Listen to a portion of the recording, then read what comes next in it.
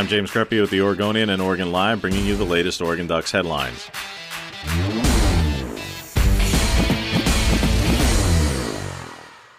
Safeties coach Keith Heyward won't return in 2021. Heyward announcing he was moving on for, quote, a new opportunity for continued growth, close quote, with multiple reports indicating that would be for a position at Cal. It leaves another vacancy on Oregon's defensive staff. Tim DeRuyter is Oregon's new defensive coordinator. The veteran defensive coach and play caller spent the last 4 seasons at Cal, was the head coach at Fresno State, and had prior stops as DC at Texas A&M, Ohio, Nevada, Air Force, and Navy. DeRuyter has coached linebackers and safeties during his career, and while he's expected to be the outside linebackers coach at U of O, offers flexibility for the new hire to join the staff.